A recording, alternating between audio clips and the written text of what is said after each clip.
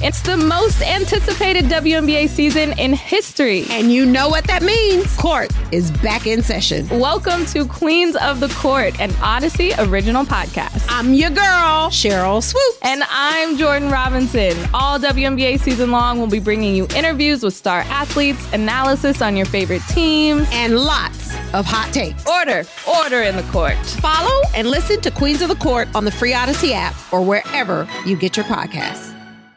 Let's get into our numbers game and our predictions. All right, Dan, every week, ChicagoTribune.com numbers package. Always enjoy it. How about giving us a sampling of what is going to be in there this week? All right. Since we're talking about Justin Fields, I'll give you the number 3. And that's the number of passing touchdowns Justin Fields threw in the first half in his last visit to Cleveland. I know we all want to talk about week 3 in 2021, Justin's first start as a rookie. But the last time he walked into this building, David, in Cleveland, he threw in a preseason finale in 2022. He completed 14 of 16 passes for 156 yards and 3 touchdowns before halftime. Those touchdown passes, by the way, were to Ryan Griffin, Dante Pettis, and Cole Kmet. So the Demons from that first-year start in Cleveland were vanquished a year ago. Is that the way it works? And now, yeah. So is that the way it works? They're gone. The preseason vanquished those, and now Justin's got a chance to write a new chapter on Sunday.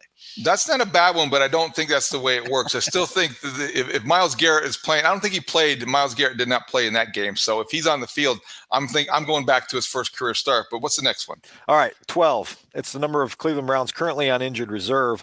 That includes 6 week 1 starters. You're talking about Jack Conklin, Nick Chubb, Deshaun Watson, Jedrick Willis. On the offensive side of the ball, you're talking about Grant Delpit put there this week, Rodney McLeod, another safety. And pretty soon, it's possible that Agbo Okoronkwo, I had to try to pronounce that and practice that before the show, Agbo Okoronkwo could be headed there with a pec injury. He won't play this weekend. And so you look at this team, we talked about it in the opening, Ethan Pochich, the Stinger, Joel Bitonio, he's banged up. David Njoku didn't practice on Thursday. He's got a knee problem. DeJuan Jones out. Maurice Hurst out.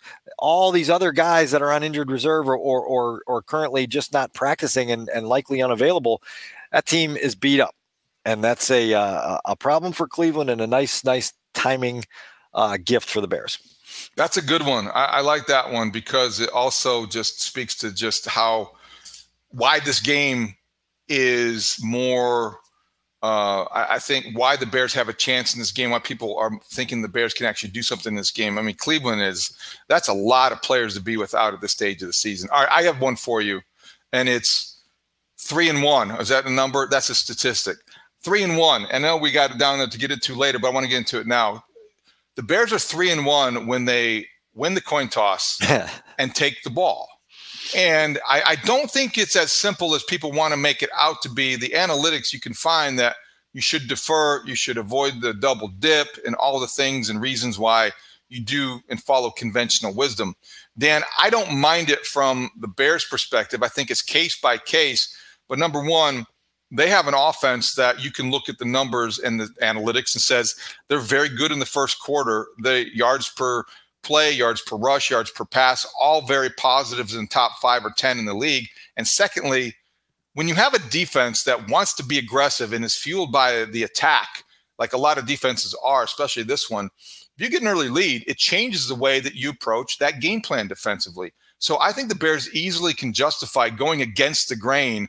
And I understand why Matt Eberflus is doing what he's doing. And I almost respect it because it'd be so easy for a coach on the hot seat to say, well, I am so afraid of the reaction to this. It is against the grain, and I'm going to follow the analytics. And he's saying the opposite. He's going to listen to his guy, Harry Freed, and he's going to say, well, you know what? This makes sense for us, so this is what I'm going to do.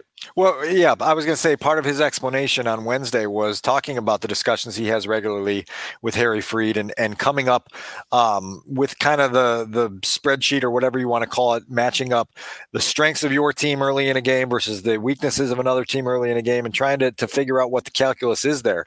You mentioned it. They've won the toss 4 times and taken the ball those times. I'd have to go back and double check how many times they've lost the toss and gotten the ball because the other team naturally defers and where they're at. The key here is just making sure that if you're going to take the ball first, you go capitalize on that opening drive. Last week's a perfect example where, and we'll get into some of this a little bit later, where you go and you put together a energizing opening drive touchdown march, and it ends with a fun play at the end of it, and you felt the stadium come alive. And so the emotions that play into these things are significant. Now the momentum changed on you before halftime, and if your defense doesn't come out to start the second half playing like it did, you've got a chance to be down 20-10 with the Lions, scoring 10 unanswered points without you having the ball, really, and so there's a danger to it. But I think to your point, there's also a feel to it. There's a strength versus weakness matchup to things, and the Bears are going with what feels right to them, and 3-1 certainly would feel great to everybody if that continues. All right, back to your numbers, because I just wanted to get that in there before I forgot. Yeah, last one I have for you is 6, and that's stopping the season at week 4. When the Bears were 0-4 and restarting it at week 5. And there are 6 NFC teams that have had a winning record since the start of week 5. The Bears are one of them. The Dallas Cowboys are an NFC best 7-2. The 49ers, Eagles, Lions, and Vikings all 6-3. And then those Bears 5-4 would be the number 6 seed in the NFC if we could just erase what happened weeks 1 through 4. See, I am not going to deny the progress that we've seen, and it's great to experience. But you also just can't eliminate the first month. I just did it. I know we have playoff football. I know it's great to do, and I think that's what Matt Eberflus wants us to do. I get it, but finishing strong is great. Starting strong is great too. So that is an interesting number, though. It does indicate that things are trending in the right direction. I think, building a lot of momentum going into Cleveland. When I play golf, sometimes I get to the end of the round and I just say, you know what? I'm erasing the numbers on the first 4 holes, and I just shot 72. Well, you can't do that. That's cheating. I mean, that's cheating. Okay. And the thing is like that's what makes us think like, okay, if only they had a preseason. They did. Right. They ignored the preseason. They took September as the preseason, and they're paying for it. And if it costs him his job, he'll regret it. But I don't know if it'll cost him his job based on the way things are trending. Let's get Studs in here to make our predictions. All right, Studs. Voila. There he is. My hand, and he appears. So this is a game where I've been struck by, and I shouldn't be surprised, tons of optimism in Chicago. I said this morning on the radio, Chicago sports fans and media, we don't always handle success that well. And I think we're a little drunk with it this week. So that brings us to our predictions. Bears and Browns. Browns are 8-5, playing at home in December with the Super Bowl winning quarterback, Joe Flacco. Elite. He's elite. He's a decade now. He's 38 as well. He's an elite 38-year-old. Studs, what do you think? So I actually, specifically because what you were saying right there, David, I really tried to look at this game and not get overly optimistic and not drink the Kool-Aid, if you will, because it is fun coming off of the win against the Lions and winning 2 in a row for the first time in 2 years. And so I look at. Hey everyone, this is Brett Boone. Would you know it? I've got a podcast going strong in our 4th year. Tune in as I sit down with my friends, some of the biggest names in sports, media, entertainment, for a lot of fun and in-depth conversations. As you know, baseball's been my life. It's been in the family for a long time, but it's a lot more than that here. It's sort of like taking a ride in a golf cart around a beautiful track. Join me every week for multiple episodes on the Brett Boone Podcast, available on the Odyssey app or wherever you get your podcasts. All the injuries the Browns have, I look at Joe Flacco, who, he was really good in a playoff run at one point and is a respected veteran, I guess. But I think I look at this similar to what I did against the Vikings a few weeks ago on Monday night. Josh Dobbs was coming in, had been playing pretty well, but I was thinking, and a lot of people were thinking, he's going to slide back to reality, if you will. I look at the Joe Flacco the same way. I don't think he's going to play as well as he has the last couple of weeks. I think he's going to come back to reality a little bit. I think it's going to be a dog fight, if you will, in the dog pound. And it's going to be one of those games where teams are scratching for points, but not the same way it was with Minnesota, where really they're just both playing terrible. So I got the Bears winning 19-16 And I'll go ahead and call another Cairo Santos walk-off field goal just for the heck of it. That'd be great. They should reward it that if it happens with a trip to Brazil next year. That'd be great. Hold that thought.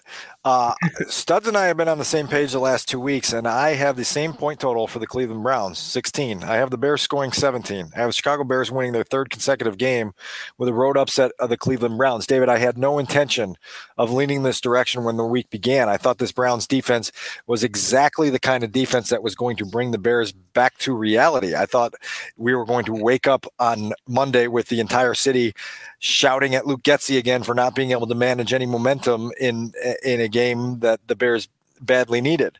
That injury report has swayed me all week long. The number of names that have been added to it, the number of names that are still on it, the number of guys that aren't going to play this weekend, and you couple that with the Bears' overall health on both sides of the ball, and you just say sometimes in December, the healthier team wins. In this case, the healthier team is the Chicago Bears. They win. They get to 6-8. Wow. That's a big prediction. Oh, by the way, I think we didn't really cover, maybe it didn't happen this week at Howell Saw, the Luke Getsy bus toss. I did not get that memo. Did they cancel that this week? He sounded like he was pretty good at the podium. I don't think there's no bus. There's no bus. He was great at the podium as usual.